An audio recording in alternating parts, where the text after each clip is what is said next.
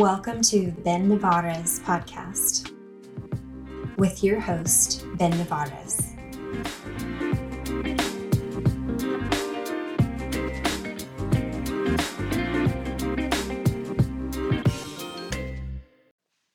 Howdy. This is the Ben Navarez podcast. Thanks, Alyssa, for joining us today. Alyssa, I quite literally just saw you on Instagram on the new notes thing that you can put on the messages. That's like a status. And Right. I was like, at that point, I didn't really know what that was. And so I was like, I don't know who this is, but she's in the fitness space. She writes training, CSCS. And I was like, I might as well. I'm trying to grow the podcast, trying to talk to people that are in our field. And so I was like, why not? Let's ask. And you said yes. And so I'm glad that we're able to do this, especially before the new year. So this will be the first episode of the new year, and I'm looking forward to it. Isn't it? It's pretty neat. I'm gonna. All right. So Alyssa, can you tell us about your who are you? Who am I? Oh my gosh. So my name is Alyssa Parten. I am a strength and conditioning coach, more specifically in powerlifting. And I own a remote coaching business called Lady Beef Inc. And so we are a team of coaches and now a registered dietitian that just came on to help our athletes, go as far as they possibly can in powerlifting. And so I also compete.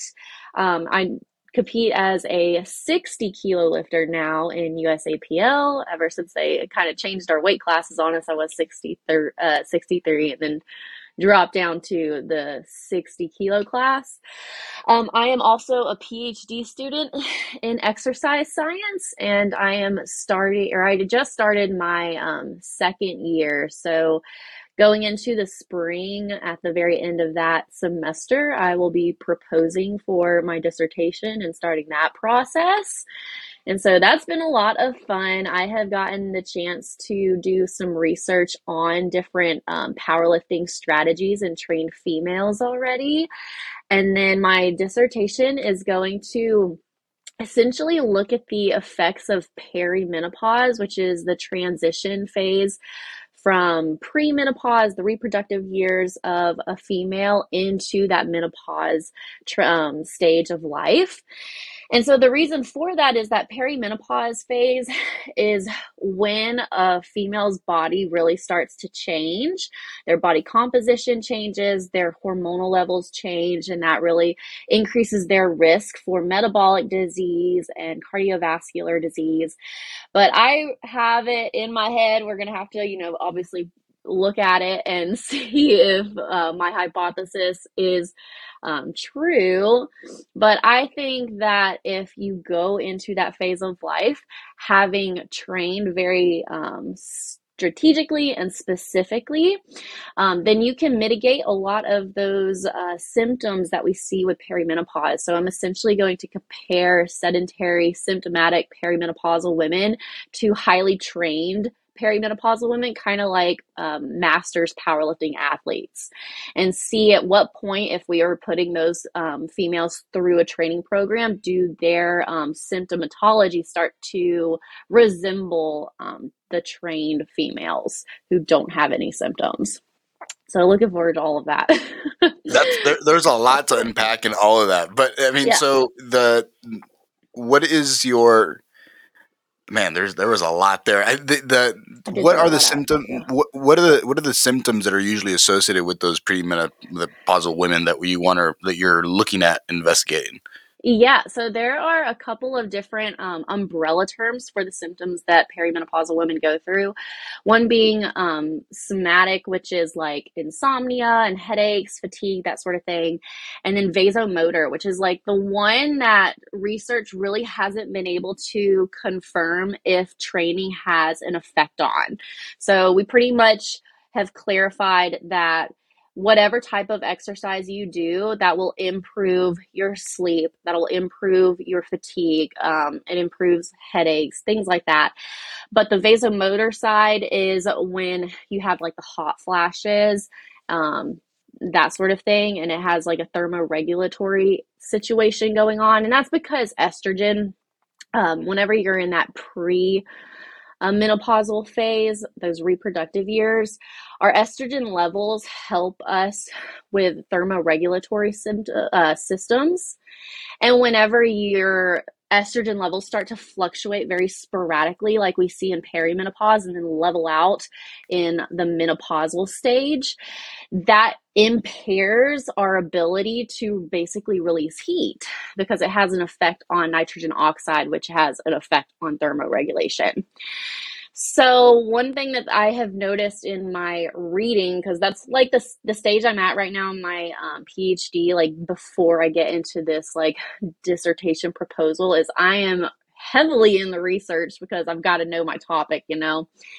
And it's been very interesting that I have seen that a lot of studies have looked at the effects of exercise on vasomotor symptoms, but they haven't looked at resistance training. They've looked at cardio, they've looked at like walking and yoga and Tai Chi, but I have not seen any of them look at resistance training. And that's so crazy to me. And they're like, it doesn't seem like exercise improves hot flashes and other vasomotor things. But then we're only looking at such a small actual grouping of people. Right. And then here's the thing, and I learned this in one of my ex-phys classes, that, resistance training specifically helps to dilate those blood vessels going toward your skin too, to help release that heat. And the cool thing about that, and the reason why we would prescribe resistance training to someone, even if they have like high blood pressure, is because it expands these blood vessels for up to 16 hours after you've resistance trained. And so if you're doing that repetitively, you are constantly increasing these blood vessels and allow this heat to dissipate out of your body, essentially. And so I'm like, why haven't y'all looked at resistance training if like we know those mechanisms?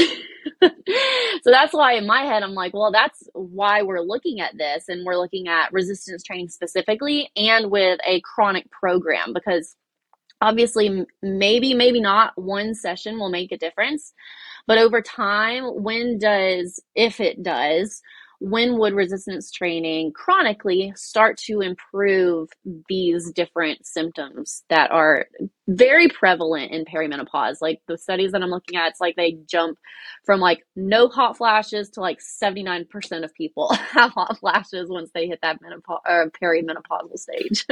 Damn. So what age are you looking at? So perimenopause, it does vary, but like typically you can basically assume anybody between like 40 to 50, sometimes a little over that, 40 to 55 are going to be in that perimenopausal phase. You're considered perimenopause whenever you don't have a consistent menses. So like a period every month. If you've gone about 3 months without it being consistent, then you could be considered perimenopause. You're considered menopause once you've gone an entire year without a menses. So essentially, we would just need to find people that fit within that criteria before they've reached menopause, but after that premenopausal stage. And they have like surveys and stuff you can give people to like break it down and figure out if they are fitting that criteria. And what do you consider a chronic bout, right? Because usually a lot of research, I feel like, is always like this single bout stuff, which makes me so frustrated. Oh, I know. Well, we didn't see any benefits here from our single leg extension, so it probably isn't good. It's like, well, hold on, like there's so much more that we know is going on here. So then, what are you looking at in terms of what do you consider chronic? Yeah, so it definitely depends on the program. The first study I did, we did a 7-week program. So that's it. I think typically anything over like 3 weeks would be considered chronic, maybe 4 weeks. I look at it as at least 2 mesocycles of training. So for us at that first study, it was originally supposed to be 8 weeks, and because of working with college students and spring break, we ended up having to cut it to 7. For my dissertation, it'll be 12 weeks. So it like is truly chronic at that point, because you're looking at like basically 4 mesocycles of training. Did you have this like idea, or did you walk into that? Insanely cool. It was so cool because like I walked into my PhD not having any idea what I was going to do. I knew I liked powerlifting. That was like it. And thankfully I, connected with my mentor who didn't have the same like area as me, but like he is also very involved in training. And he competes in jujitsu. He's competed in weightlifting in the past, and he has followed my powerlifting program also. So that's been fun. Very cool. But he, really like brought me under his wing, and I've learned so much from him. And it was so funny because over the summer I was taking a summer class, and I'm very much of the mindset of I don't want to waste my time. Like, what can I look at? What can I read and study that might help me later down the road? Or what can I write about in my classes that will help me down the road? And so we had to do a couple of different presentations in this class. So I asked my mentor, I'm like, hey, what topic, because we could pick any topic as long as we got it approved. What topic do you think I should look into that I haven't gotten to look into yet that might, be good for me in the future? And he was like, you should look into perimenopause. I think you would really like it. And it kind of fits within your realm of like females, and seeing, like, I look at both the resistance training and performance aspect in females, but I also look at cardiometabolic health in females. And that's where we kind of bridged our interests. He's very involved in cardiometabolic health. So I looked at perimenopause, wrote a research paper on it, and presented on it and all of that. And ever since then, that's when I had it in my head. I was like, okay, why are they only looking at endurance training and yoga and Tai Chi and just making the assumption that training doesn't help these symptoms? Because I was like, in my head, I was like, okay, I guarantee that Jen Thompson didn't go through all these perimenopausal symptoms, or isn't going through all these perimenopausal symptoms, Right. And she's trained since like way before that phase would have started in her. I mean, she probably isn't even hitting it. I think she's 40, so she might be just hitting it. But I was like, I guarantee Jen Thompson isn't going to go through all of these different symptoms, and her risk for metabolic disease is not going to go up, and cardiovascular disease is not going to go up like drastically like we're seeing in all these sedentary or overweight individuals. And so that's where it like started. And so then my mentor, I have a PhD brother, I call him, so we're both under the same mentor, and he basically put it on us like, his job as our mentor is to make us independent researchers. And so up until that point, he had kind of helped us figure out and formulate research questions, but he was like, your dissertation is you. I want you to figure out what you want to look at. I'll help you, like, once we've got the details to make sure it's going to be dissertation worthy, but like the research question has to be your idea. And so really just like from that class and how much I looked into it, it just stuck with me all through this previous like fall semester. And then whenever he put it on us to like put it all together, I was like, I want to know. I want to know if resistance training works for this stuff. Like, let's start recommending it for perimenopause and for menopause, and like actually showing these women that, yeah, you can mitigate, at least to an extent, some of these symptoms and not be purely miserable with these hot flashes day in and day out and whatever else to come. Like, I mean, the different risks are tremendous. It's crazy that premenopause, your risk as a female for cardiovascular disease is so low. And then as soon, and like, males are way higher even at that younger age. And then whenever you get into that menopausal stage, it flips so drastically, where females are like at 70% risk of cardiovascular disease compared to like 30% in males. And that's like approximate, but it is insane how quickly and how much it switches. And I'm like, there's got to be a way around that. And I think it's resistance training, but I have to prove it, or not prove it, but suggest it first.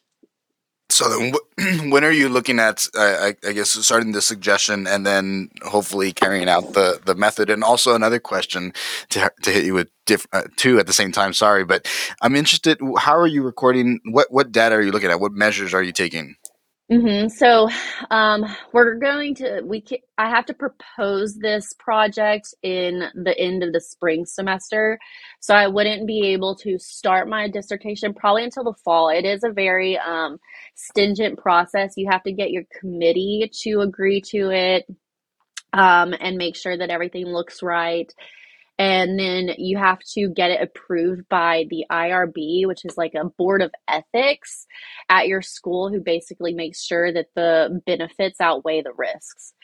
And that can take a while. So once we get all of that back, that's whenever we can officially start the research process. And so we would plan to start in like in August of next year. And then from there, it would be like the 12-week program and writing it up. And I would I would defend my dissertation the following spring. So the things that we would want to look at, so we're going to look at a bunch of clinical strength markers. I would, love to look at like back squat 1RMs and bench press 1RMs. And we probably are going to do that too, just for my own, you know, benefit, Sanity. no, sanity. But, a lot of what I'm going to be looking at is something we want to be able to translate to clinical settings. So we've looked at different markers of strength that they can use in clinical settings. So we're going to tie those in as additional performance markers. So it's like, hey, like you can make these suggestions based on their strength mark levels in these exercises. So we're going to do that. They also have validated a number of surveys that are looking at the symptomatology of perimenopausal and menopausal women. And we're going to give those surveys at different time points to our sample, our participants, so that we can see how it changes across the program. So we can look at, like they clearly have, hot flashes and headaches and whatever else. And then, 4 weeks into their training program, after one mesocycle, has that changed at all? At 8 weeks, has it changed at all the way through 12? We're also going to be recruiting the trained women and giving them those surveys so that we can see, we can compare them back to the sample we're truly looking at. And then we're also going to have a control group. Just makes that study a little bit stronger, especially with it being a dissertation. You want it to be as strong as possible. And so we'll have a control group that doesn't get the exercise training. So then we have like this spectrum essentially of highly symptomatic, no symptoms with our well-trained.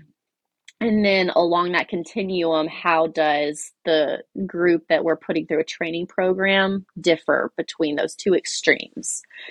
We're also going to take some blood markers, but we're not completely sure what we'll look at yet. We're all blood trained. My mentor is, and me and my PhD brother. So if you're going to look at blood markers, you have to get funded because it is very pricey. So if we don't get funded for blood markers, we'll just basically freeze it and save it until funding comes around, and then you can look at something else for a different study. And then we'll also, one thing that you can look at that's really easy, and it doesn't, like you do have to get funding, but it's not too expensive. We're using it for a study I'm currently running, and it's looking at your estrogen levels, which will be very imperative to basically, we can figure out, what are perimenopausal estrogen levels. They've already confirmed what those levels are, and so we can just like make sure that they are within that measurement. But you can literally spit into a tube and you can measure estrogen through your spit, which I didn't know until this semester. So I thought that was pretty fascinating. That's pretty fancy, it sounds like. Yeah. So I think that's it for now. We'll probably think of some other things that we might want to tag on later on. Or there's always like the ability, because whenever you do a big project like this, for a dissertation, you have to have 3 studies. And so I already have one that's going to count towards my dissertation.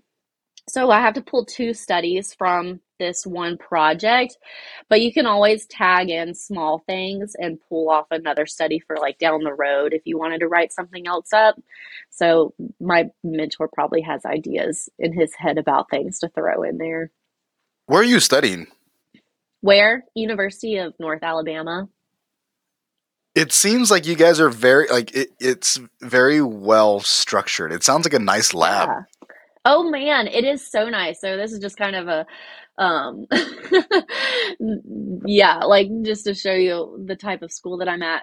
I'm part of the first cohort of PhD students Very cool. and first full cohort. And so it is like a new program, but it really drew my attention because they want to develop you both as an exceptional professor as well as an exceptional researcher. And a lot of schools that you go to, it's kind of one or the other.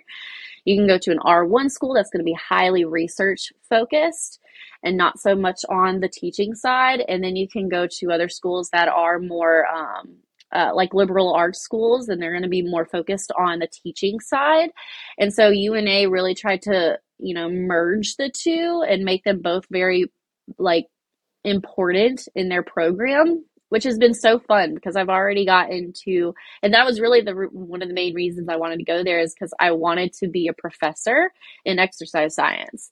I wanted to research too, but I came into school not knowing anything about research and never had done it before, and so didn't really know if I would love it as much as I have, and thankfully I have. But yeah, the fact that they have really tried to develop us as both is really cool. And the lab is brand new. So, like, I think we are the first group of students to be in their new lab. And it is very nice. Like, they re innovated a different building on campus. And so, and then it's so cool. So, they were more like cardiovascular lab equipment focused, but because I've come in and am very resistance training anaerobic focused, we had somebody donate a squat rack and plates and whatnot, and they've actually like dedicated a room to it. And so it's been really nice to have that type of support, especially being at this point the only one who's like interested in that sort of thing and studying that. But I think we'll have some other students come on this next year that are also involved in powerlifting, so that'll be fun for me. Have I some think the buddies. powerlifting community is having so many more researchers go, like more Yeah, scientists, right? Just the platform itself is growing, and so you're having new penetration, and it's yeah. there's such a lack of research in resistance training, and it's Especially in like the actual type of programming a power lifter would follow. And so that's really what I've been trying to bring to the table. Like with the first study I ran, like these girls went through a dedicated, legit powerlifting program. I mean, I incorporated daily undulated periodization, I incorporated conjugate periodization, and so that will kind of be the same thing with even these like the perimenopausal people. Obviously, it won't be to the same extent, but they will be strength training. Like they will have a barbell in their hands and they will be doing a program that you would do in the real world, not just like let's do 10 sets of 10 of leg press and call it a day. Like, that's not what we do. that's very far from what the actual stimulation of holding a barbell does, right? There's so much Yes. more of having your back loaded. Right. Well, that's super exciting. It seems like you're very passionate about what you're doing for not like Yeah. being a scientist per se, and then now in it. Like, it seems like you're definitely like running with it pretty well. Yeah. What Yeah. is It's been so? fun. So your focus is in this space of women, right? And so Hmm. the more that you do the research and learn about these things, does it translate to your current clientele, and what ages do you kind of work with? And then I would like to know more about the lady beef side of the world. Yeah. So, I mean, I would definitely say a lot of what I've learned has translated. I go into each of my classes and I have like my mindset, it goes two different places. It's one, how can I relate this information to powerlifting and coaching? And also like two, how can I relate this to like what I'm going to be doing with my dissertation or my research so that it just makes sense to me as a professional on both sides of things because I'm both an academic and I'm a coach. And so it has been fun to really learn a lot of different things that have helped me as a coach with whether it be from the programming side, the nutrition side, at the metabolic side, it's just very interesting, and it's fun whenever you can link those things, because being like pretty much the only power lifter at school, obviously nothing anybody's teaching me is like this relates to powerlifting. Like they're not saying that, but I'm like seeing it and interpreting it as different ways that I can use it in my coaching and in my business. And then what was your other question? If it translates over, and yes, it does. And then what ages do you work between?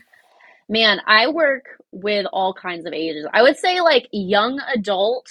I don't really have any youths yet, or right now, I mean. And then I'm middle age. So like I have clients in their 40s, and they're all powerlifters. So I only work with recreational and competitive powerlifters now. And so, yeah, it does vary. And so that's why I think too, I've really loved this perimenopausal side of things, because we're all heading that way, like all of my female athletes, you know? I don't want to just support them and their athletic ambitions right now where they are, but like I look ahead in the future. And that's my job as a coach, is to have not just a narrow focus on what you can accomplish and what I can do with you right now, but like what's our long-term goals. And I want them to have longevity in the sport of powerlifting if that's what they want to do. And so, you know, I'm heading that direction, and I have athletes who are already in that direction. And so I've just been able to figure out what does apply to my coaching business and run with it. And then I always have loved the science of it. And something that I try and do on my Instagram page is pull the science with the practicality, and like, you know, show in people like how metabolism relates to powerlifting, and taking these different concepts that we encounter in powerlifting and being like, here's the science behind it. Like, why do you work up to a heavy set of squats and then back down into like back off sets? Like, what's the science behind that? Or one of them that I thought was pretty fun that I did was, you know, every time anybody's in competition, you'll hear them talk about how they have nervous pee. Like they feel like they need to go to the bathroom and after like every attempt, but they're like, I just went, you know, why do I feel like I have that? I'm like, well, here's the science behind it. And so I just have so much fun figuring those things out and like bringing that to people's attention. So it has been fun, like merging the two. What is the science behind it? Why do people have the peas? It is a stress response. So whenever you are stressed out and that sympathetic nervous system is like basically triggered, it has this downstream effects where it basically causes your body to want to get out anything that would slow you down. It's like this animalistic effect, like whenever you know, if you're being attacked, like you need to be able to get away and quickly, so your body will get rid of anything in its system so that you can do so. Well, our bodies don't know the difference between being attacked by a bear or being nervous to squat in front of a crowd. And so that nervous pee is your body trying to like get rid of anything inside of it. So if you need to sprint away from danger, you can do so. Very nice. Yeah. How long have you been coaching? I have been coaching, so it's been like a transition. I studied exercise science in my undergrad back when I started college in 2010. So I started with like personal training, and then merged into powerlifting more so in 2016. I was a bodybuilder, and I quit bodybuilding in 2015 and started to experiment with powerlifting. And then in 2016, that's when I hired my first powerlifting coach and was really interested in becoming a powerlifting coach myself, and started just like experimenting with certain clients that were welcoming of being my guinea pig. They knew that I was new to it, and they were like, do whatever you want to me. I'll be your first powerlifting client. And then it was in 2017 that I really launched Lady Beef as a powerlifting coaching business.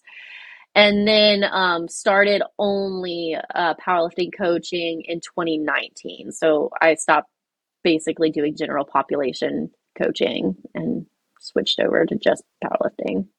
What was the reason? Why drop GP? Oh boy, I had had enough of that. I had been working with that general population since 2012, and I've just always really enjoyed working with people, I guess, who are more similar to me. Like they wanted purpose behind their training.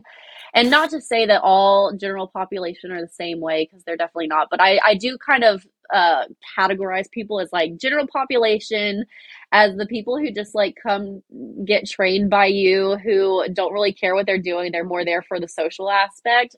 And I term athletes, I guess, very broadly, where I'm like, you have the recreational athletes who might not compete, but they still have like the goal of performance. And so they're very dedicated. They care about their training. They care about getting stronger. It's not just about either the social aspect or the physique aspect. And then you have your competitive athletes who are basically the same way, except they get on a podium or on a platform and get judged for it. So I had just, gotten to a place where I wanted to work solely with people who wanted to barbell train, who wanted to power lift, and they could be newbies. They don't have to have had a history with powerlifting or strength training, but they still have to fit under the umbrella, I guess, of a recreational powerlifter, somebody who wants to be under a barbell and to get better and get stronger. And so, yeah. How does a client find you? If I go to ladybeef.com, what is my interaction going to be like? What's your interaction going to be like? So ladybeefinc.com, because ladybeef.com was taken. But yeah, so if you go there, like you'll see, just like a lot of my personality. I'll give like the background of how like Lady Beef came to be, like where that name came from and who I am and what we're trying to achieve. Like to me, like Lady Beef, it encompasses a person who breaks stereotypes. Like if you're a female, like you can be feminine and you can be strong and you can be empowered by a barbell. And then I've got like my male beefs. We just call ourselves Team Beef to kind of encompass everybody. Oh But yeah, like they're awesome and they're so supportive and they want to be coached by, they call me Coach Beef. nice. And so we're just like, we're a fun family, and I'm just trying to show people that you can be whoever you want to be, and you can be empowered by the barbell. You can be successful in the sport of powerlifting even if you don't have like an athletic background. Like it is for everybody. And my whole team tries to portray that too. So I have an assistant coach. His name's Arnold, and I love that he is on the team. Like for whatever reason, you always wanted to have like a male coach on the team too, just to kind of show. Because one of the questions I'm often asked is, do you coach males? And I'm like, absolutely. I love my male clients. And so having him on board has kind of helped to like show that like, yes, like we accept everybody. And then we have our registered dietitian, Lexi. And so she helps with the nutrition aspect. And she can obviously go so much far beyond what me and Arnold can do with nutrition. And so it's really awesome to have her help as well. And we're all just really down to earth people that, love to lift and love to support our athletes and love to get them on the podium and win medals and and get them to the next level and all of that jazz. It seems like it's doing pretty well. Like it's growing. I mean, the fact that you have an Yeah. RD and you have both yourself and an assistant coach, it seems like things are moving in the right direction. What started why get into fitness? What was your purpose of coming into the world of fitness? Yeah, so I actually grew up with rheumatoid arthritis, juvenile rheumatoid arthritis, and I was diagnosed with that when I was like 7, I think. And like it was to the extent where my parents had to start homeschooling me because I'd wake up and like couldn't move. Like my joints just did not work and they were very Damn. swollen. Yeah, and it was from that very early age that I was basically forced to learn how imperative movement and exercise was. Because like my mom, she was very smart in this, and like it's funny because like rheumatoid arthritis for a 7-year-old was not a thing, not very common. to their knowledge anyways. And instead of like, babying me whenever, my joints would swell, she put me in dance and gymnastics and eventually baton twirling. And that was the sport that I really took off with. And when I was about 15 years old, and I mean, I was twirling every single day. And I think that that was such a good sport for my joints because, like, one of the main things that would get really janky were my wrists and fingers. And so I'm sitting there twisting my wrist and running this baton through my fingers and like moving my arms around. And I think really overall that helped so much to put me in remission around the age of 15 to 16. And so, didn't have any issues between like, or toward the end of my high school years. And then when I started college, I went into school as a business major for the first semester because I wanted to own a baton twirling studio. Shocker. Nice. And, yeah, you grow up whenever you're like homeschooled and you're in this like really small, like, area, like you have no idea what's out there. So it was like, baton twirling is all I know. I'm going to own a baton twirling studio. The options are endless now. What's going on? I mean, right. And you have no idea. So went to school for that. And very soon into college, I wasn't twirling as often as I had been. And I didn't know exercise outside of that. And I started to notice that it was like coming back. Like I was all of a sudden having issues with my fingers. Like I just remember very specifically not being able to hold onto a fork without my hands, like wanting to just like be cut off. Like it would swell and it would hurt so bad. So that's when I like started looking into like actual exercising more often. And then my wheels started turning and I was like, I don't want to own just a baton twirling studio. I want the parents to be able to do something. What if I add a gym inside this baton twirling studio? Somehow wound up in an advisor's office for exercise science that put me in exercise science.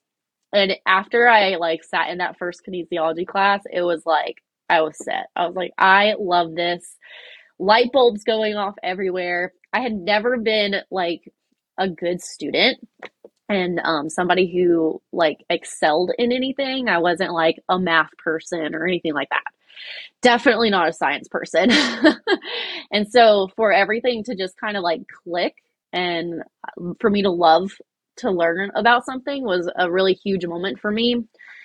And so that's when I really started to put into practice what I was learning in my kinesiology class about different like joint movements in the gym. So I would basically try and like, I was a very visual learner and I would try and just go to the gym and like figure out what I was learning in the classroom. And so it really just took off from there.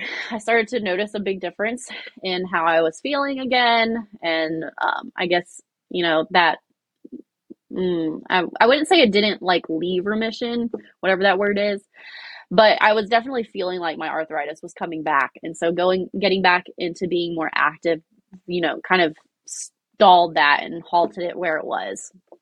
And so, yeah, it just like grew from there. I was, in exercise science. So I was making friends that were also into exercise and learning from them.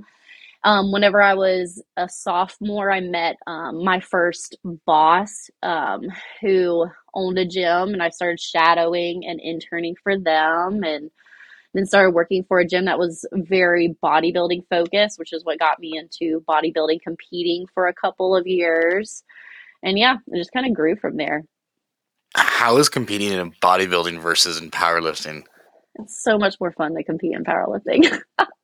Good. Oh man, I'm glad I didn't miss out on much in that and getting into that space. Oh my God.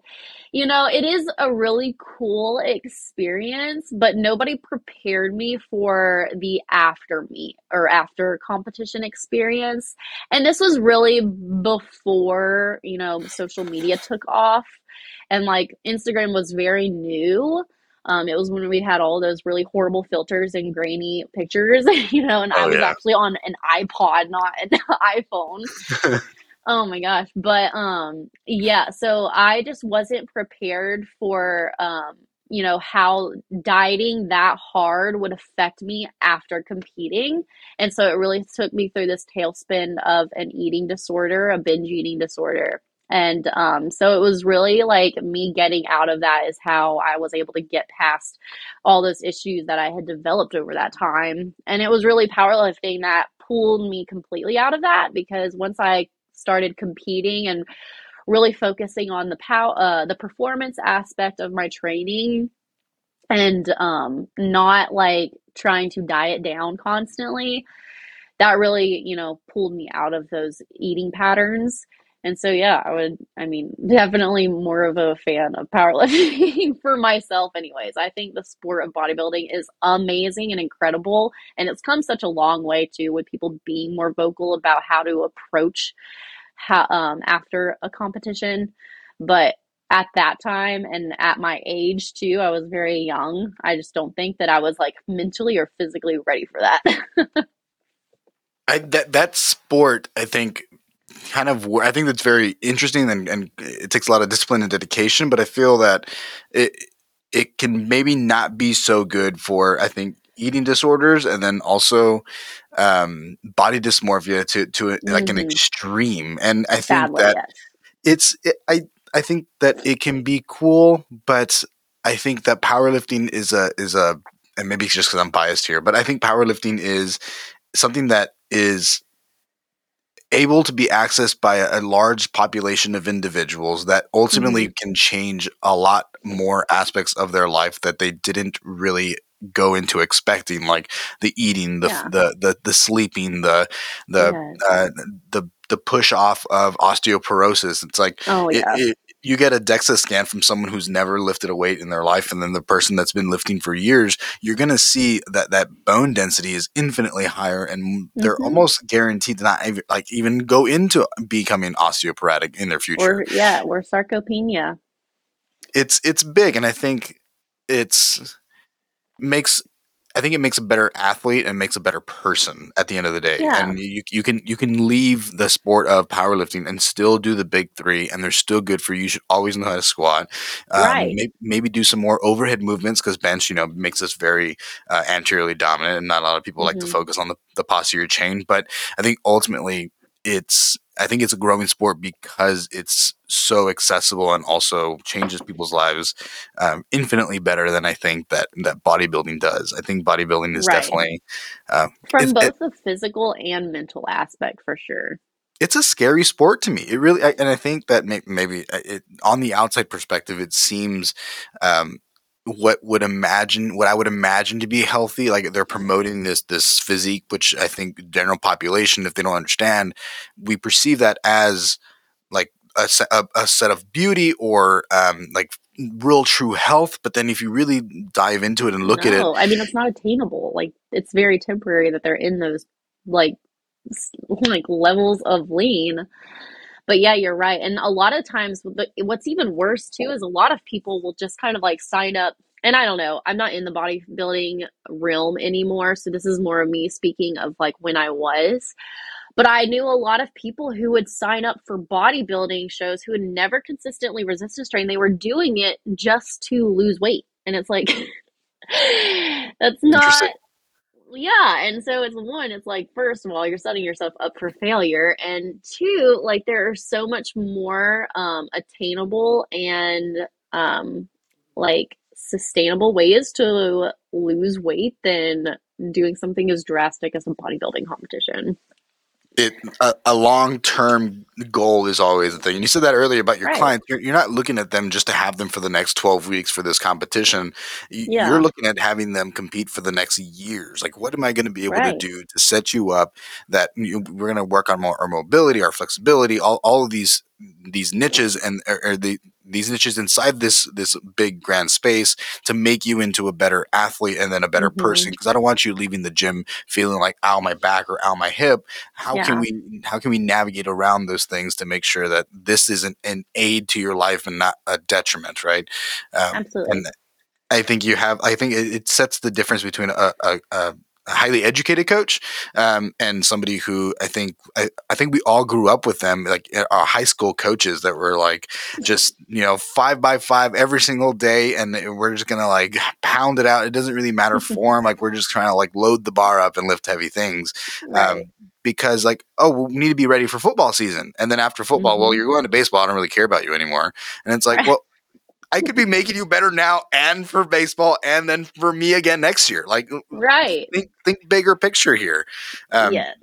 I like that you approach it that way. Well, thanks. Yeah, my So coach, he told me a while back, or asked me a while back, you know, if you had to choose whether you were, like a world champion or whatever in 5 years, but then hurt yourself to the point where you never could compete or powerlift again, or would you rather be, competing and powerlifting until you're 60, 70 years old? And I was like, I definitely am never going to hit the podium anyways. But even then, like, I would choose to be lifting until, I was 70, 80, 90, hopefully years old. And I mean, that's going to be different for everybody. And I don't think that it's one or the other. I think that obviously we have many amazing athletes who are world champions that are going to be in the sport for a long time. But you still have to play that, role in that, find that balance so that you can be both successful and in this long term.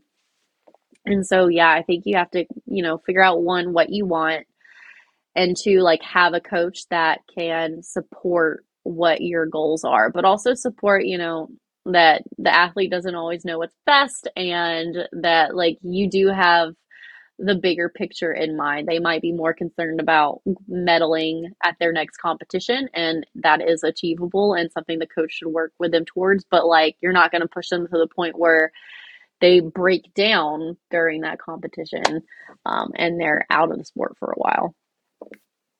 all good things. So how do you deal with online coaching? And do you like online coaching?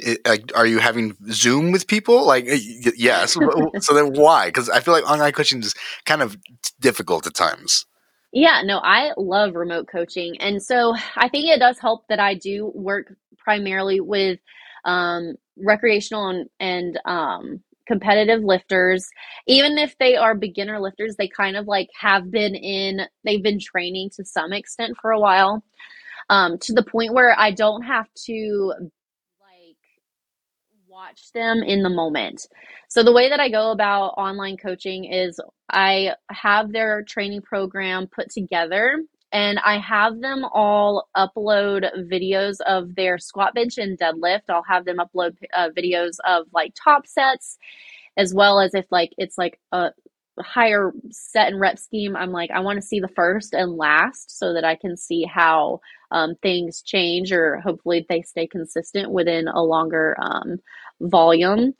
And then they'll upload it, and I'll go in and look at their videos. And if there's anything that I want to tweak or correct, then I will make like either comment on the video, or sometimes I will record a video walking them through something if I think that that will get across to them a lot easier. Some people are very pictorial learners. So if I think that, they're not going to understand me writing something out, I will like talk it out with them. And then I also just have like this like open door policy that if you need to send me a video and get me to either look at something right then and there or correct it, or if it's an accessory exercise and you just want to make sure that you're doing it right, you can just send it to me, text it to me anytime, and I'll do that for you also. So it's really just like, a family, a community. We're not very like, I guess, over professional, where it's like you're not allowed to text me. Like, please text me if you need my help. But yeah, so we do that. And then at the end of each of their training weeks, they have a check-in form, and I just ask a bunch of like biofeedback type questions. And it also lets me know that they finished their training week, so I can pull it up, look and see how everything went, look at the videos and make sure that the RPEs will match up. Sometimes somebody will be like, that was an RPE of 9, and then it moved like butter. And I'm like, no, it wasn't. So got to teach you what RPEs mean, or vice versa. Somebody will be like, that was a 5. And I'm like, you could not have done one more. That is not true. And so anyways, I'll go through, make sure everything looks right, and then continue to progress their program. But yeah, so it's pretty simple.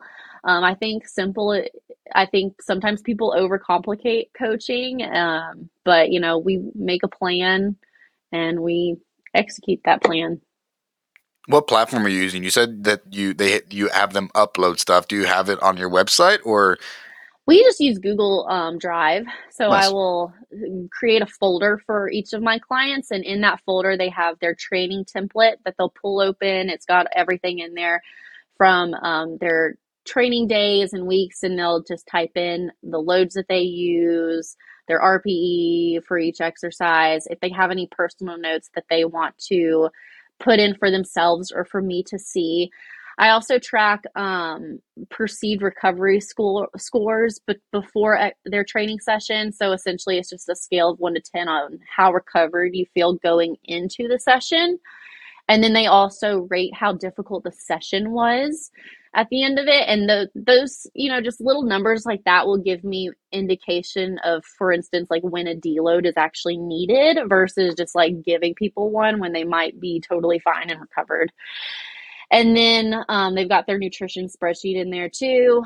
And then I have a folder for all their videos. And so they just know to go in there by at least the end of each week and upload their videos from that specific week so that I can go in there, check it all out, and continue from there. I'd love All to in see one place. I'd love to see a screenshot of I assume you're using like an Excel sheet. I'd love to Yeah, see like a screenshot of your Excel sheet, and I will happily send it to you.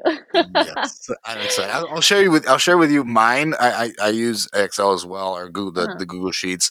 Yeah. But I think I like you have a lot of different points of data that I like. I like the pre-workout, like how recovered do you feel? I think that's Yeah. huge. I don't know why I never thought Yeah. about that, but that's And it's easy. massive.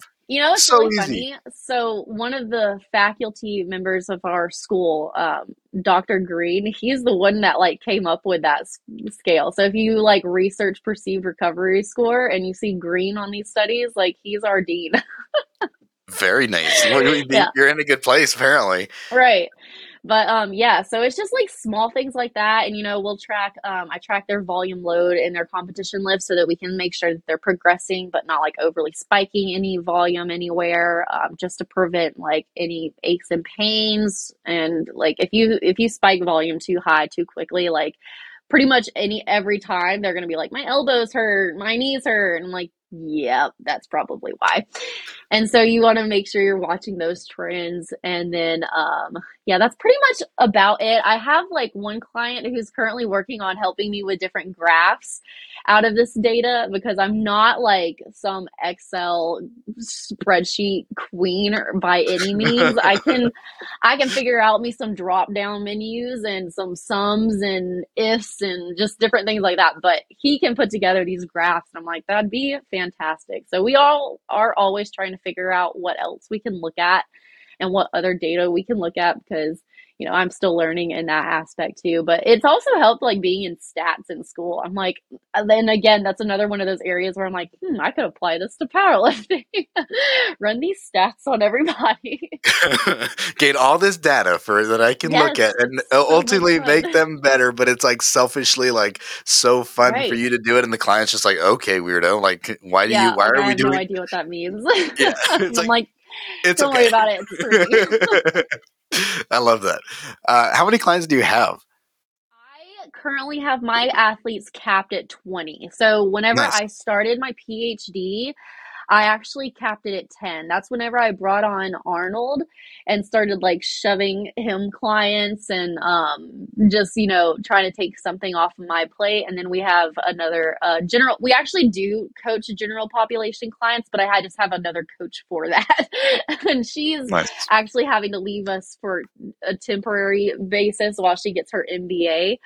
And then she plans on coming back. But right now, our registered dietitian, who is also a CPT, she's going to be handling the general population clients. So we do coach them. I just don't specifically coach them, and Arnold doesn't specifically coach them. But yeah, so capped it at 10 because I was like, I don't know how I can both be a coach, a brand new PhD student. I hadn't been in a classroom setting since I graduated from undergrad in 2014 because my master's was online. So, and then I'm also a mom. So I was like, I don't know how I'm going to do all these things. So capped it at 10. And then over the spring, I was like, okay, I kind of think I have a handle on this. So capped it at 15. And then at the this semester going into next semester, I was like, okay, cap it at 20. So I grow as I feel like I can handle it without putting too much on my plate. And then for anybody else that comes to us, I just give them over to our other coaches.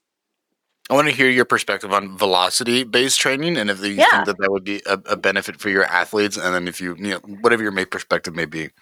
Yeah, so velocity-based training is very cool. I was actually going to look at that with one of my previous studies, but we didn't get the velocity-based unit in time. But I think it's a great measurement tool. It's just another assessment that you can use, especially for if you're not so much focused on the load on the bar. Sometimes you're just wanting to focus on speed, or you can kind of combine the two and use their speed almost as an assessment to their progress. Like if you're looking, say, at 85% of their max and how it moved at the beginning of a cycle versus at the end of a cycle, that can be a measure of progress. And so I think there's a bunch of different uses for it. Obviously, it's not accessible to everybody. The really nice ones are very pricey. But I've heard good things about different apps that they have right now, where you can just basically video it. And obviously it's not going to be perfect, but it's kind of like a weight scale where it might not be completely valid, but it can still be reliable. And if it's just showing you those patterns and trends over time, then I don't see anything wrong with using something that might not be completely perfect. But yeah, I think it's a great tool, but I don't think it's a you must have it or you must use it kind of tool. I think there's other ways to go about measuring progress or measuring speed. That's fair. I feel like for online coaching, I feel like it would be a good additive to have. Yeah. But at the same time, it's also it's not everyone can. But who's buying the VBT tool for the client? Yeah, right. If exactly. they want to buy it, all for it. We can use it. But I would never approach a client and be like, I need you to buy a VBT tool. I mean, those things they can be thousands of dollars. They're insane. I think there's some new ones that will stick onto the bar and you connect with your app, and then after the fact it'll load all that data, which I think is really cool. They're a little bit more affordable, but even then you're still dropping $500 on a VBT, which is kind of it's not accessible for everybody. I wouldn't be buying that. I love powerlifting and I love to make progress, but I'm not buying $500 cord right now. You're really leading this from the front. You're growing this business into what I think can grow into something that's very large. What is your goal with the business? Oh man, my goal is to take my athletes to the top of any competition they're in, whether that is whichever federation that is too. Whether you're in USAPL, I want you a national champion and I want you to have any and all opportunities that you want. If I have clients who are new to powerlifting and their goal is to make it to nationals, my goal is your goal. I want to get you to the point where you go to nationals. If you're in PA now, and you want to make the world team, I want you to make the world team. My goal is whatever my athletes' goals are. And I mean, I want Lady Beef to be a force to be reckoned with. I want us to be known for producing exceptional and successful powerlifters. And so, yeah, that would definitely be my goal. I want to take this thing as far as we can. I want to support my athletes. I want to bring on more professionals that can help in different areas that is outside of my scope. And I just want to I want to see what we can do. And I'm fine with how long that takes too, we probably could have added more coaches and a registered dietitian and like weightlifting, I kind of want to bring on a weightlifting coach at some point. Like we could have grown at a much faster pace than I would say we have. Like I've been Lady Beef has been a thing since 2013, and we became a coaching business in 2017 and more powerlifting focused in 2019. And that's whenever we added our first coach. But, I want to make sure we're bringing on the right people at the right times for our athletes and not, and, I'm having to juggle so many different roles at this stage in my life that I'm like, I just want to do everything the right way. And so if that means like, taking our time with where we currently are and just growing and adding things as, opportunities are presented to us, I think that that's the right route for us, at least. I think as much as this podcast is very athlete related and in maybe some also in the science world as well. I also am very interested in learning how people grow their businesses and the entrepreneurship side of it. And I mean, I think entrepreneurs are especially in this space are growing in number quite a bit. And so if you don't mind, I'm interested in your rationale with starting the business, how it like finding, how do you start your first LLC? How did you go through the process of like hiring somebody? Why? How did you know it was the right time? Are we taking loans to do this kind of stuff? Or is it just like purely on you? Yeah. So I would say, one, like my husband is very like financial brain. So he does help a lot with like, if I have an idea, I kind of like talk it out with him. Like, does it make sense to do this yet? But then I also, I am not financially savvy by any means. I don't get accounting. Like, I don't know what I'm doing. I am a coach. That is all. So I recognize when I have to outsource. And so whenever we really started to push Lady Beef as a business, I went and found me an accountant. I was like, hey, I don't want to go to jail. What do I need to track? What do I need to do to make sure that I'm doing this the right way? And then this year I actually hired a bookkeeper because it was just like, again, like I knew whenever my plate was just being too full and like me tracking everything each month was just a lot on top of like PhD stuff, toddler stuff, coaching stuff. So I have a bookkeeper that keeps track of everything for me each month. And then, whenever tax season comes around, like she helps with all of that stuff. So I just, I don't try and do everything on my own. And I certainly am kind of more like an old dog that doesn't learn new tricks. So I'm not going to try and teach myself something whenever I really don't have the time or capacity to. So I get help. And for the whole like LLC S Corp thing, that's actually been a real whirlwind because I have had a few different accountants since we started, and everybody says different things. And so I think we started as an LLC. I think my dad's big into like business stuff and he made us an LLC. And then I had an accountant who was like, no, you should be an S Corp. You get better, like, I don't know, benefits or whatever it is. And then my new bookkeeper was like, no, you're not supposed to be an S Corp. And so I'm like, okay, y'all take care of it.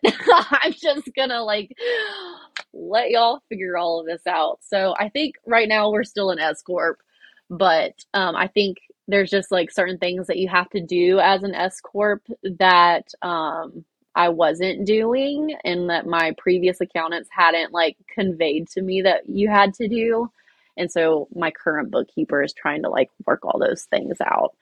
But yeah, I'm probably like the worst person to ask about like how to go about creating a business because I feel like we're still like solidifying things because again, it's very hard to know what to do whenever you have like different people telling you different things and that's not your realm of expertise. So, yeah. So delegating is, I think, the overall note here. The way you're able to it and continue to grow is to delegate, and I think that a lot more people probably should delegate because you don't. I think you should delegate, and also one thing I guess I would say that I have learned is to like in our field, we have coaches for different things, right? Like we have powerlifting coaches and personal trainers and weightlifting coaches. And you might be in the same field, but you have a different area of expertise, right? And I think that is the same way with businesses. So, I mean, it took me too long, but I figured out, I needed an accountant who her focus and her area was working with like fitness and coaching. And so like she has been able to help a whole lot more because she understands what I do and what my business does. And so that she knows, what I fall under and the different things that I need to track and whatever else, and like how to go about certain things that those other professionals just might not have been knowledgeable of because they mainly worked with other places. They might have worked with small businesses, but it's a little bit different.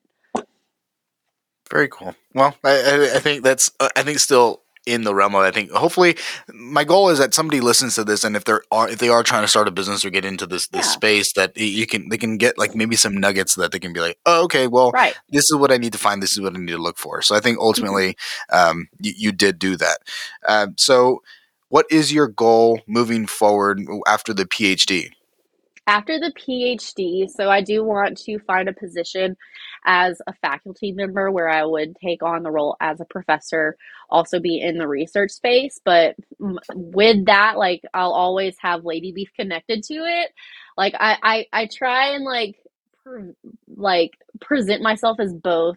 Like I am all of these different hats. I am a professor, a researcher, and a coach. And so all of those things in my professional career will develop and will grow. And so I want to, have that position where I get to coach people that were me once. I love teaching people that were me once. And I just love talking to students, and especially students who are in exercise science and kind of like have some inkling of what they want to do and that they love, the science of it. And so I just love to get excited and teach them. And I want to do the same with my athletes. I think that's why I'm so geared towards athletes, because they also have that mindset. They're like, hey, why am I doing this? And I'm like, well, I would love to tell you. And so I just love to coach them and teach them along the way. And so we're all just going to continue to progress and grow and take on whatever each year hands us. I like it. Well, is there a specific class that you would like to teach? Oh man, I taught exercise physiology this past semester, and that was my ultimate goal. Like I came into school and I was like, I want to teach XPhys. XPhys when I was in undergrad was a hot mess, a complete nightmare. I was not good at it. I had a very difficult time like connecting the dots between like the cellular level. I can visualize muscles and movement all day, but you take it down to the cellular level and you've lost me. But somehow through the years, I have gained such an appreciation and love for that topic. And I wanted to be put in the position of a professor for exercise physiology for the me. Like I had students this semester who I saw me in. I was like, this is not clicking in them. Like it's like they get it, but then whenever they have to repeat it or they have to put it into practice and apply it, it's not there. And I'm like, I get it. I was you. And so to be the teacher that I needed when I was an undergrad was just so fulfilling. And it just like melted my heart to like be there for these students and be like, hey, I get it. I got a C or a D or whatever it was in XPhys when I was here. And then look at me now. I'm literally teaching it to you now. You can do this and I'm going to help you get through it. So that is the class that I really came to school looking forward to teaching. And I was just so thankful that I've already gotten the chance to do that. And I just see myself definitely teaching that in the future. I also was really interested in biomechanics when I was an undergrad, and I had a biomechanics class, but they don't have biomechanics at the school that I'm currently at. So I kind of like look forward to maybe doing some kind of hybrid kinesiology biomechanics type class where I can kind of pull the two things together. So maybe that's in my future too, but I would definitely say XPhys is like my little area. What are the chances that that would have been like? Imagine you being back in undergrad and be imagining that you're going to be the person that's going to be teaching this Oh class. no, never would have expected it. It's so funny. I saw this, whenever we were younger, we would Facebook status like the most random things, and now you have these time hops come up from like 10 plus years ago, and it was like, why did I say that? And For but sure. but I had this status that popped up in my time hop a few weeks ago, and it was like me saying that I had just finished my last science class, and I was thankful that I would never have to take science again. And I was like, LOL, if I could show my previous self what I was doing now. So funny. But, I used to think that, fifth year seniors and grad students were crazy. Why would you want to stay in school that long? And here we are. So, yeah, it was funny how What's time changes. what switched? Why make the decision to end up going to get the master's after you finish your undergrad? Like, did that first exercise physiology class make that much of an impact? No, not at all. I had no interest in ex phys actually when I started my master's. It was really like during and after my master's that I was. But the reason I went back to school for my master's was to improve my knowledge of coaching powerlifting actually. So I had started powerlifting, competing in powerlifting, and I just wanted to learn more about programming and coaching, and just improve my education a little bit more. And so I found a school that was it was Concordia University Chicago, and they had an online master's degree program in applied exercise science. And so you could specialize in different areas, one of them being strength and conditioning, and also another one called human movement science. And it was kind of like taking like the athletic programming aspect with more of like the rehabilitation, like aches and pains programming. And like a majority of that program was us writing programs and getting feedback. And so that was really beneficial to me as a coach, because I was not any longer just like trying to learn from textbooks and seeing if it worked on my clients, but I was getting feedback from people that had been coaching for ages. And so that was super beneficial, I think. And I really appreciated that program for that aspect, though it was lacking in the science aspect. And so that's when I was in those classes for the science, I was like, I need more help. Like it was very like homeschooly, where I was like reading the textbook and then like writing a little discussion online. I was like, I'm not retaining any of this, but I want to. Yeah. And so that really, and I wanted to teach it. All of a sudden I was like, man, I really want to like teach this to people. I don't know why, but I really want to. And so that's whenever I was like, I think I want to do my PhD after this, but I don't want my PhD to be online. Like I needed to be in person with a teacher that could help me understand this stuff. And then my first semester of my PhD, it didn't take long for my mentor to realize how very little I remembered or retained or knew about exercise physiology. And so that whole first semester, I would just like spend time in his office while we went over just basic stuff. And it was so funny because I was like literally a year between me being in his office teaching me what the heck a neuromuscular junction was, to a year Nice. later teaching it to undergrad students. Like I had known this information my whole life. Like it was just so funny. And so I think that was really what helped them to connect with me, those students, because I was like, I get it. I was like literally a year ago, I was learning this. So I'm not that different from you guys. So y'all can learn it too. But yeah, so it just, I think it's funny how life happens, and you just, little things will just start to happen and pile on, and you realize, hey, I want to take this further. And I've always been a pretty ambitious person, and if I get it in my head that I want to do something, I do it pretty immediately. I remember whenever I told my husband, I had been contemplating going back to school for my master's for months. It was like January of 2019, I started looking into programs. I won't bring it up until I've made the decision, though. So it was like that summer, me and my husband were on a vacation, and I was like, hey, I think I want to go back to school for my master's. literally the next day I was applying to programs. Like Oh my on our lord. way back home, I was already online applying to programs. And I shit you not, a week later I was starting my master's. Oh my. And my poor husband is just like, I thought we were still like in the discussion phase of this. I didn't realize that this was like a thing. And I was like, You- oh no, I've been considering this since January. I've already been past the discussion phase in my own brain. I am the opposite. I want to like talk about it as much as I can, and then I'll end So up funny. being like, I either do it or I don't. But there's a lot of like outward, because I feel like I can manifest something if I talk about it enough, and I really want it to be that part of that. I want to commit to that part of my life, then I will. But I need to go to like really talking a lot about it. And I'm like, all right, either I'm really sold, like I've sold myself on this, or I haven't.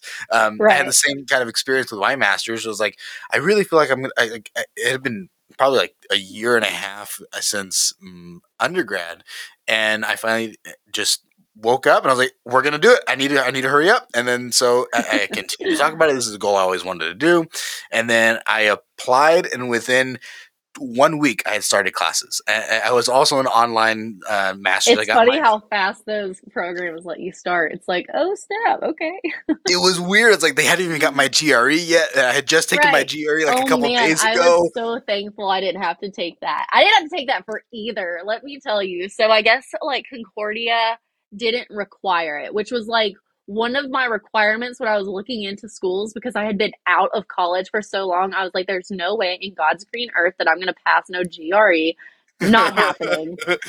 I was never good at standardized tests. Like, let me reiterate, I was Same. homeschooled. Like, we did not do well in standardized testing. And I got lucky as heck with my PhD because they were still not accepting GREs because of COVID. And I was like, Nice. I'm not excited about COVID by any means. It really impacted our family, but oh man, am I thankful for that. The little things. The GRE sucks. It's like standardized tests are the worst, and I had to They're take awful. mine. But thankfully, they didn't even look at my GRE before they accepted me. I was like, all Yeah. right, like cool. This is the best case scenario because I Right. can guarantee you that my score probably sucks. So thank you for recommendation letters, and we are in. Oh Yes. my god. I've wanted to do my PhD. I've considered a PhD on multiple different things, and the way you talk about it makes me like, ooh, right? Like, I is know it? you should. When people I, tell me that they're interested in PhD, I'm like, do it.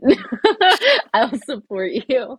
and a lot I of times it's mean, free, so like, especially in STEM, and so I mean, and you can also get a stipend. And but I think mhm. it's like, is this going to be something that is going to change my life, or is it going to add a benefit to where I Yeah, want to that's go what in you the have to future? figure out. Because, like, if I were just wanting to coach after this, then there would be no reason for me to be pursuing a PhD.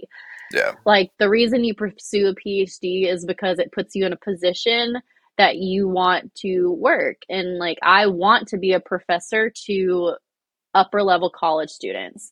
If I just wanted to teach undergrads or if I just wanted to teach at like a community college, I could do that with a master's. So you just have to figure out like what exactly you think you want to do with it. And you might not know specifically.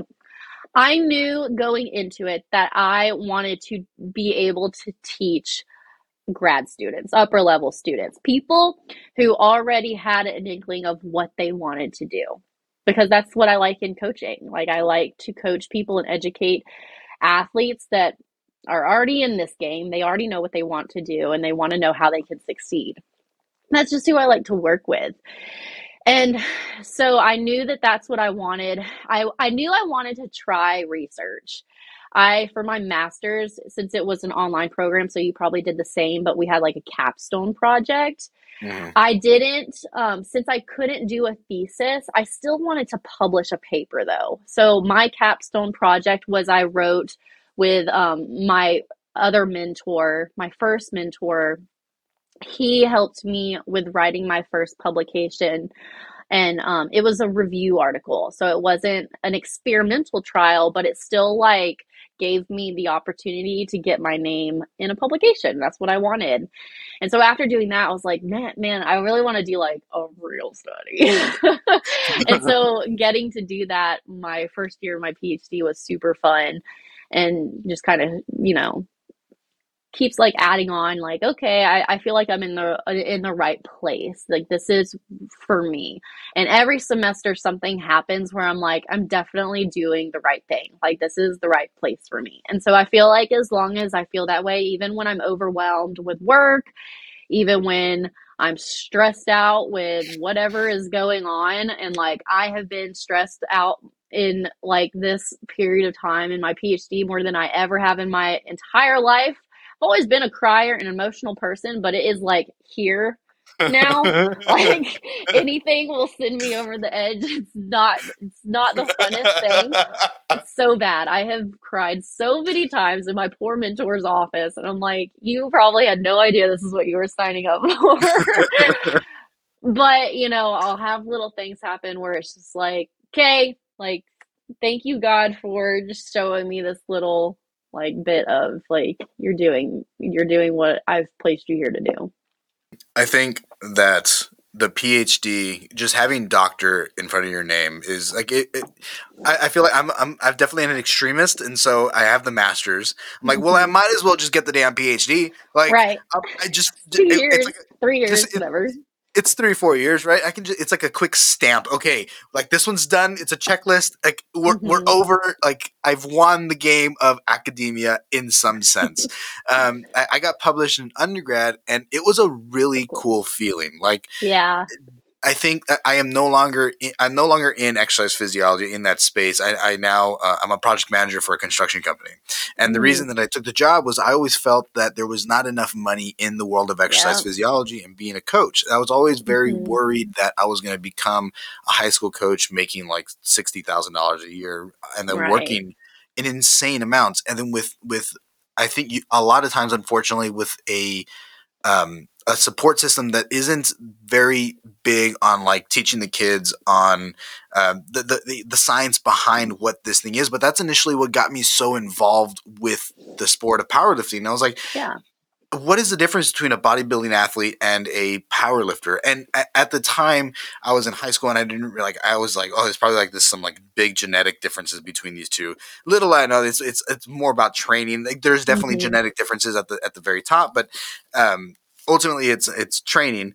And so before I had gotten into undergrad, I had sent an email to Dr. Lightfoot's. I don't know if you know Dr. Lightfoot. He's a genetic researcher here at A&M at the Huffines Institute. And I was like, hey, I just have a quick question. I don't know if you can give me any background or information. I had already been accepted to A&M at that point. And so I was like, well, maybe when I get up there, we can chat. And so I ended up following up with him when I got here. And then it just took me on this like rabbit hole of like really appreciating science, and then being more involved with the sport of powerlifting, and just appreciating a little more, and then loving to teach people about it. But I was always so nervous that there wasn't going to be enough financial backing. Not for the I like nice things. I want to go to a nice hotel. Totally. Right? Absolutely. Everybody, it's those little luxuries that aren't so little. Like, I want to be able to take a flight. I have this crazy idea that I can go on a first class to somewhere in Europe. That kind of lifestyle that I feel like a lot of coaches don't have. But then I'm starting to realize a little bit that both researchers, like if you get some good grants, like you can, professors do okay. The professors can do real okay. So it's definitely a space that the more that I talk to you, it's like, oh man, that definitely, it was a good time. I love being in the lab. I love being, even the little things like working on the DEXA scan was so fun. Like, that's so cool you got to do that as an undergrad. Yeah, I was very much like you, like, except I didn't have any guidance in undergrad as to what we could do with our degree. And so like I got to volunteer as a participant in some research, but like I never got to like be hands-on with it. And so I've loved having undergrads be on my research team. And I have one young lady who, she has been so involved in my study from this spring that I want her to be a co-author on the paper. And so I think it's really cool that you got to be a co-author in undergrad. And I love to like spark that interest in younger ones. So I think that that is really cool that they set that spark in you at such a, I guess you could say, early young age. We were pretty early young in our early 20s.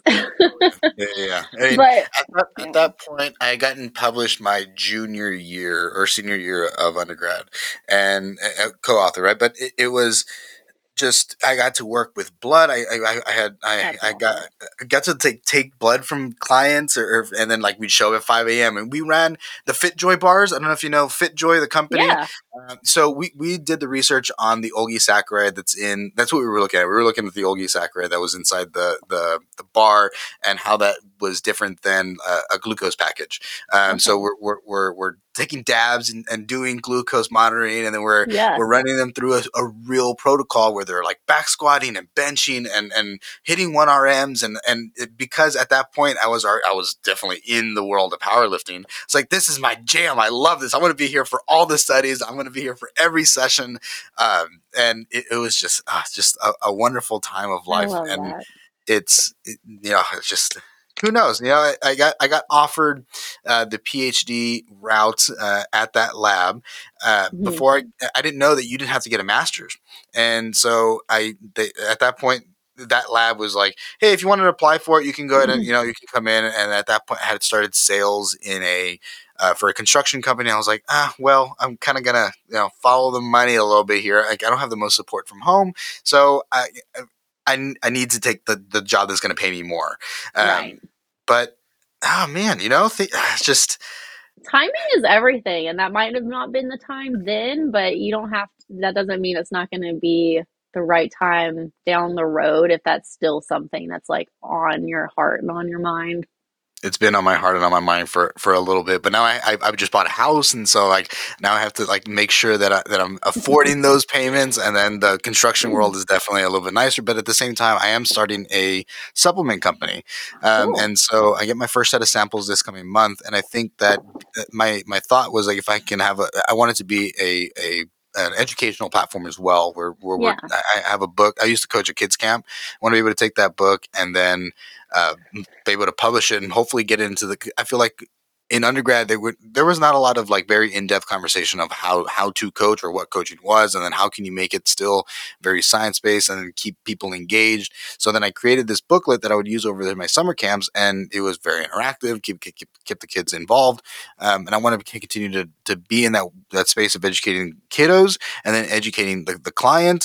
And so it's like, well, would it be a beneficial thing to have the PhD? Very possibly. I think the guy who's in the front leading the charge, who is in this space of exercise physiology, who's promoting this healthy lifestyle, would probably be a good person to have the PhD in this space. So who knows? Yeah. It's definitely an opportunity. We'll see where it goes. We'll see where life goes. I'm excited to see where it takes you. Yeah. Well, I appreciate your time. When's the next time we're going to see you compete? I was actually just talking to somebody about this. Probably, so since I have so much going on in the spring, I was thinking early summer or late spring, somewhere around then. Early summer, late spring. Yeah, because I just competed just a few weeks ago. How'd it go? It went great. I did really well. Hit a lot of the numbers that I really wanted to. Had a dang bit left in the tank for deadlifts, which kind of made me be like, dang, I need a fourth attempt. See what's actually in there. Um, but yeah, and then one best lifter of that meet, so that was super fun. But yeah, definitely a lot that I want to put on the platform in 2023. So I'm looking forward to getting back out there. I like it. Well, I really appreciated your time and the conversation. Is there anything that you would like to plug before we sign off here? Yeah, if you guys want to follow me on Instagram, and it's just my name at Alyssa Parten. And then you can find us also at ladybeef.athletes on Instagram if you want to check out how our athletes are performing. We post little highlights of them there. And then you can find us on our website also at ladybeefinc.com. Beautiful. Thank you, Alyssa. Thank you.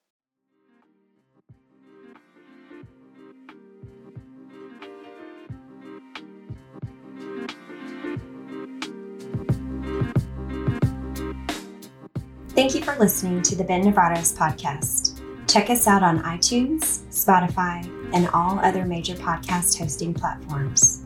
Be sure to leave us a 5-star review on iTunes.